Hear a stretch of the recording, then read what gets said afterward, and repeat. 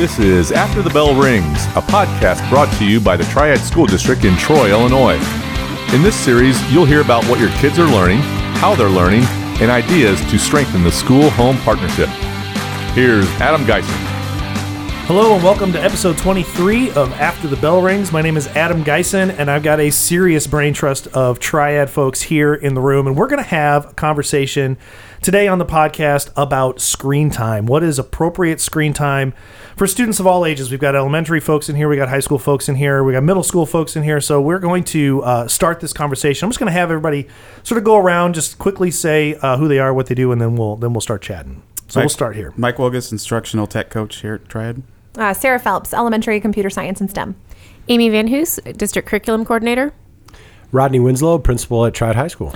So this was Dr. Winslow's idea to have a podcast about screen time, because this is a conversation that comes up, I think, a lot between parents and, and when kids come home and they say, we were on a computer doing whatever today. I think a lot of times parents' mind goes straight to, they're doing what they sometimes do at home, which is watch YouTube, and specifically on YouTube, watch other kids play video games, which, and we'll probably talk about that in a second, but and we want to sort of understand and kind of get out there into the podcast world, the idea that what they're doing on computers in school is not always a filler. It's not always, here, let's watch this video while I check my email or whatever, as from a teacher's perspective, that what they're doing on these computers is beneficial and they're learning from it. So just to kind of start the conversation, and I know, Dr. Winslow, this was sort of from a high school perspective, but we wanted to incorporate as many different grade levels as we can.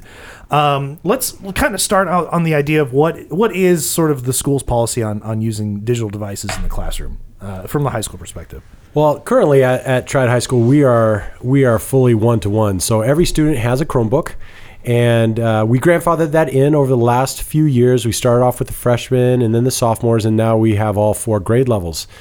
Prior to that, we allowed students to use Chromebooks that were checked out of carts. So it was really tough for sometimes teachers to get Chromebooks when they needed it.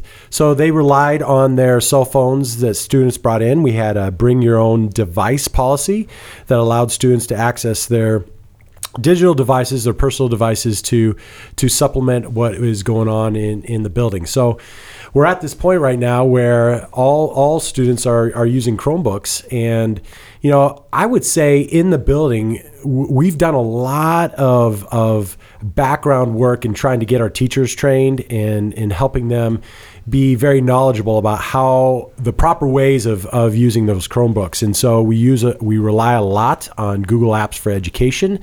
We have a lot of other different types of apps that teachers use, but they use it primarily as a tool to help supplement their instruction. And it's something that has been very beneficial to our kids, because they naturally gravitate towards those devices. It's no wonder if you have a teenage kid, middle school kid, they're always going to gravitate towards a device, right? So being able to engage them in something that they have that ability to be able to use well in, I think is a positive thing. Right.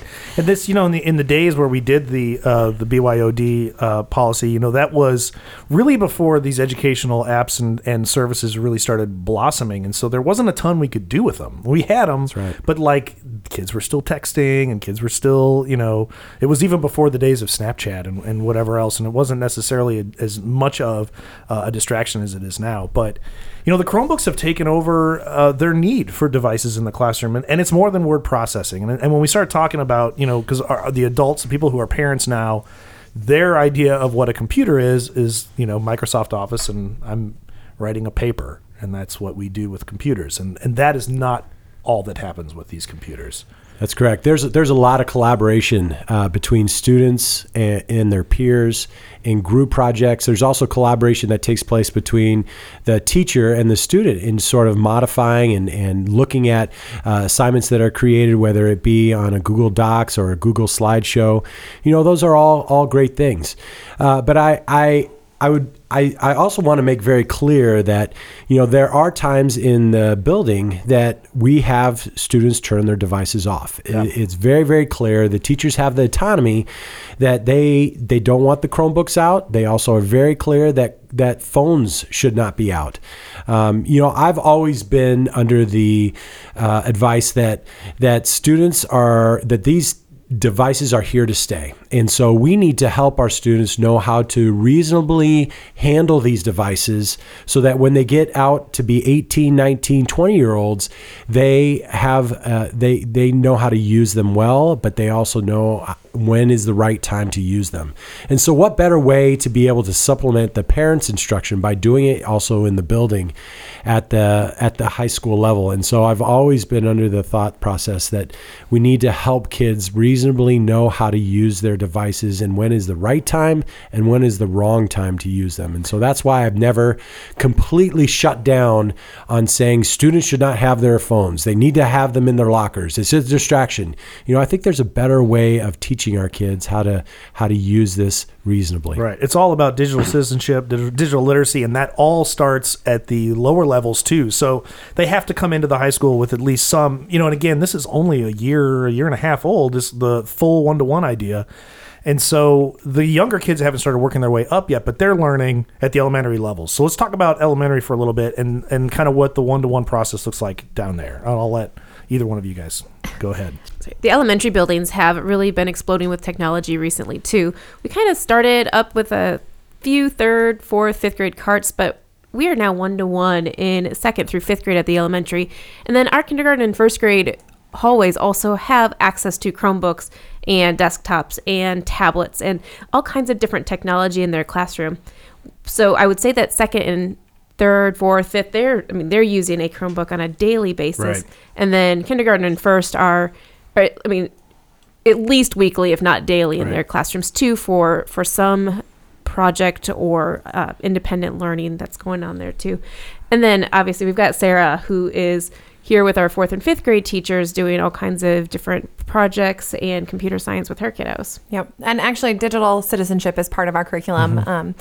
We follow the ISTE standards for computer science, and part of that is understanding your rights and responsibilities as a digital citizen. So we spend time in both fourth and fifth grade learning about those major concepts of digital citizenship, things like media balance and understanding sharing private and personal information. We talk about cyberbullying and also things as complicated as phishing, because I know that my students are already experiencing these things. We've yet to talk about a digital citizenship concept that they didn't have background knowledge on.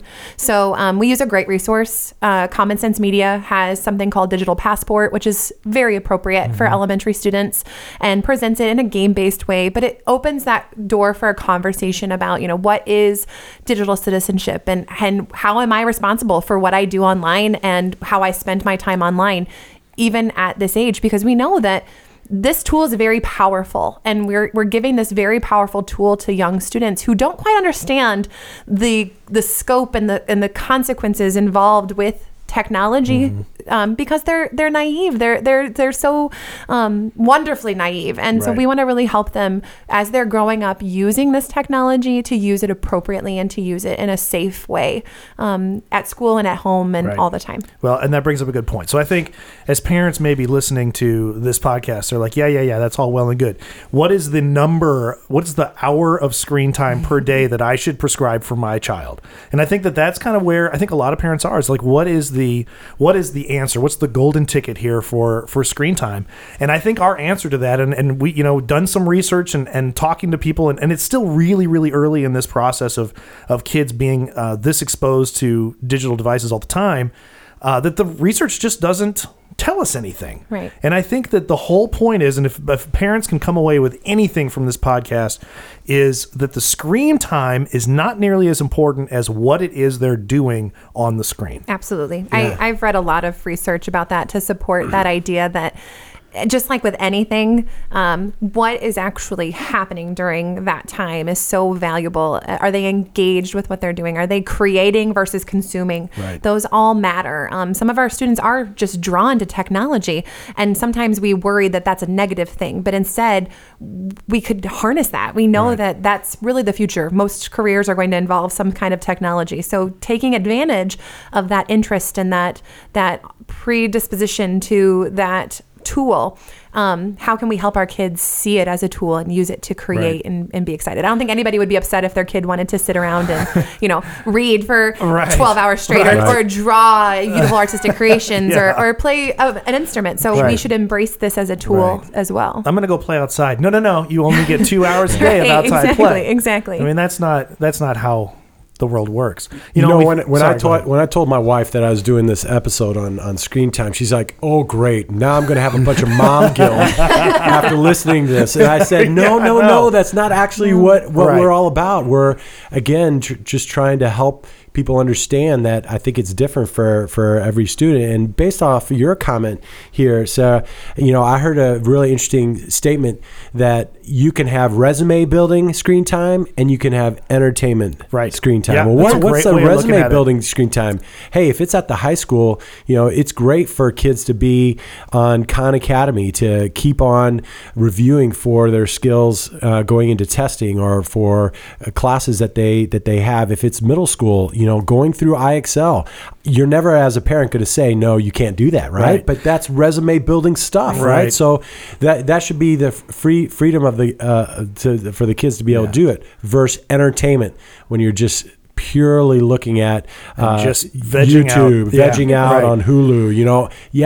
In portions that's good, but it's not. It shouldn't be full time. It's interesting too because we were talking about this before. We should have recorded like the first 20 minutes of this conversation before we actually started. But we were talking before about kids watching on YouTube videos of other kids playing video games. And as much as that seems like, I think that there are definitely elements where like seriously you're wasting your time.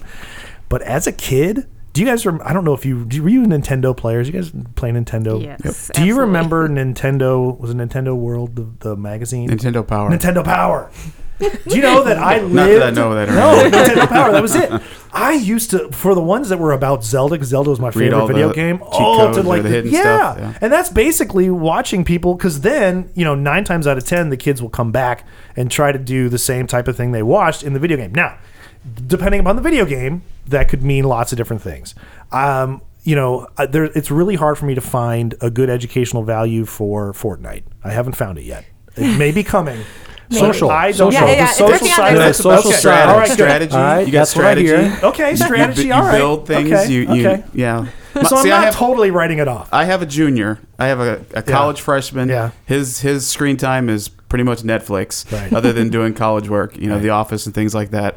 My junior is all about watching other people play Fortnite. Mm-hmm. And then my 8th grader is either schoolwork or YouTube videos on satisfying things. I don't know. I know what you're talking about. You know what I'm talking about? Where they watch things that supposedly calming and satisfying. Yep. And she's just is it AS? I don't even know what the acronym is. But we were talking about this earlier. Yeah. We look at these students or our kids watching videos of people playing video games, and it's no different. Sarah said this earlier. It's no different than us watching videos of people buying houses. Right. That's absolutely true. But you got to know how does YouTube market?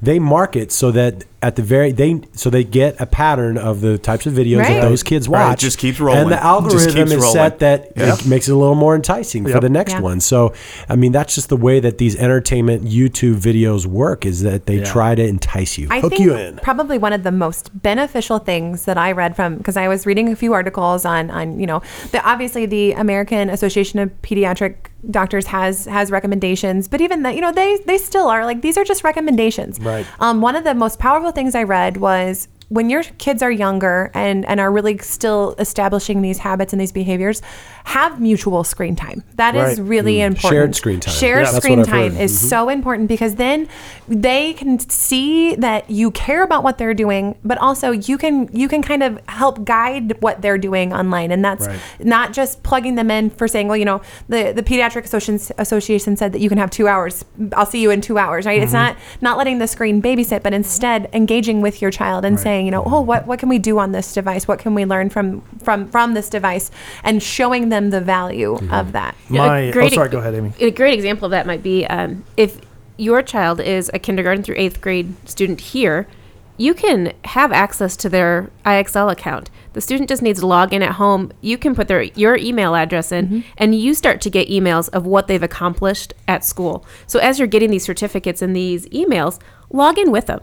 See what they've done, and then help them make a goal for what they're going to do next. Maybe something that's challenging or new for them. What could we do next? And maybe you could be there to help teach or start that off with them as they're going. So a perfect opportunity for a little bit of shared screen time at some of the younger grades. And sometimes too, it's just a matter of asking, what are you watching? You know what I mean? Right. Well, and that's, I've got one son who just loves tasty videos. He's really into like cooking and stuff like that. And so we just for Christmas, we bought the Google Hub with a little screen on it. So it's really easy to play videos on there.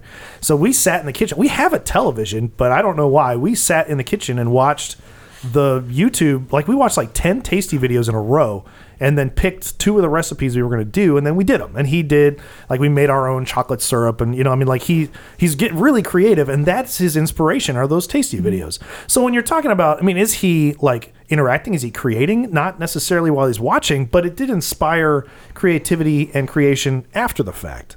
While my other son is really into sports and things, and he watched a ton of videos. It was a couple years ago, actually, it was like 3 or 4 years ago. So he's in 8th grade now. So he was a while. I would say he was probably 10ish, and had an entire like 30-minute conversation with an adult man who was a fan of soccer, like international soccer. And I don't watch that stuff. We don't necessarily know a ton about who the players are, how much are these guys going for, what are the ratings and all these things. He had this 20-minute conversation about, who should Milan pick up next, and who, Chelsea's on a run, and like I'm sitting here like, where does he know this? And so I asked him afterward. He's like, there's also, I watch soccer videos on YouTube.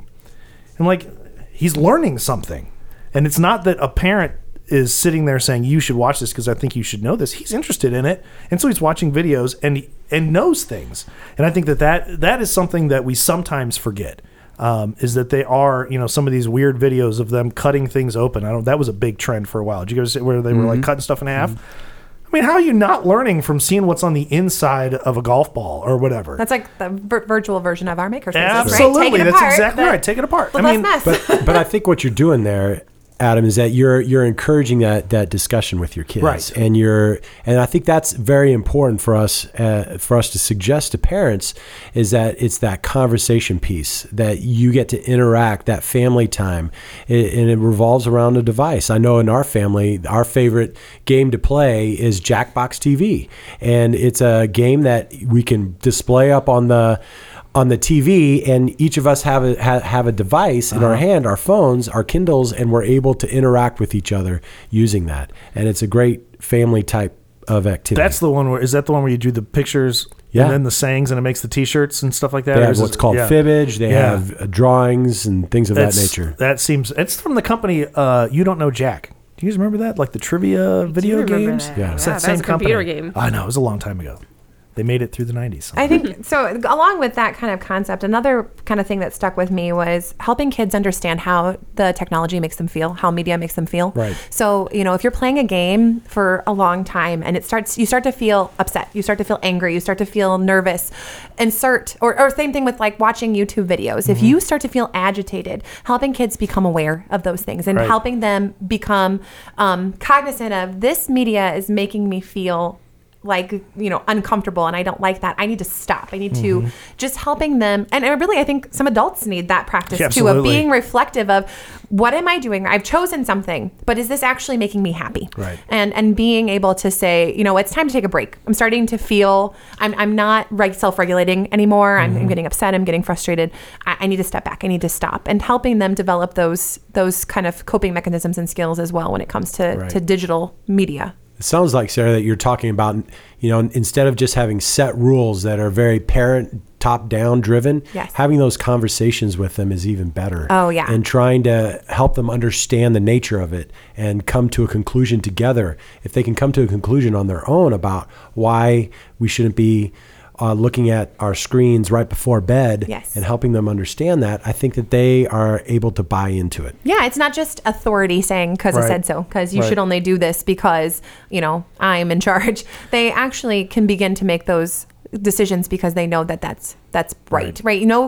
Kids, if given the choice, my kids would definitely choose like junk food, right? Sure. But we've had this conversation. They know that that's not healthy, and so then they can at least feel confident when I'm like, no, you cannot have another Twinkie. Where I'm coming from. Sometimes I don't think we have that same conversation about your health, right? This is about health. If you're not making healthy choices, or you're doing something for an extended period of time that's not making you smarter or a better thinker or inspiring you, and you're tuning out, here's why that's not the best choice. And here's why we could use this differently. And now it just becomes more of just a decision that makes sense to them, and they might be more willing to make it themselves. And I think parents play an important role in that too, as you're saying, having the conversations, but also modeling the behavior. If we don't want our kids to be on the phone, staring at their screens before they go to bed, then we should also not be on our screens before we go to bed until maybe after they go to bed. So maybe, but at least at that point, you're modeling that. Right. If you don't want your kids to have their phone at the dinner table, then do not have your phone at the dinner table. I think that's something that I often forget it. Even though the workday often ends at 3:15, work continues, and that's hard to shut that out. But I think that's a model, and that's something that we sometimes have to do too. And Facebook will still be there after dinner. I think it's really important to have that conversation about a stopping point in the evening. I don't know how many times, even as a third grade teacher, kids that young came in and would fall asleep in school, and I'd ask why. Right. Well, I was up really late playing on my phone or playing on my Kindle or playing on the computer or watching a movie in my room. Well, did your mom and dad know you were doing that?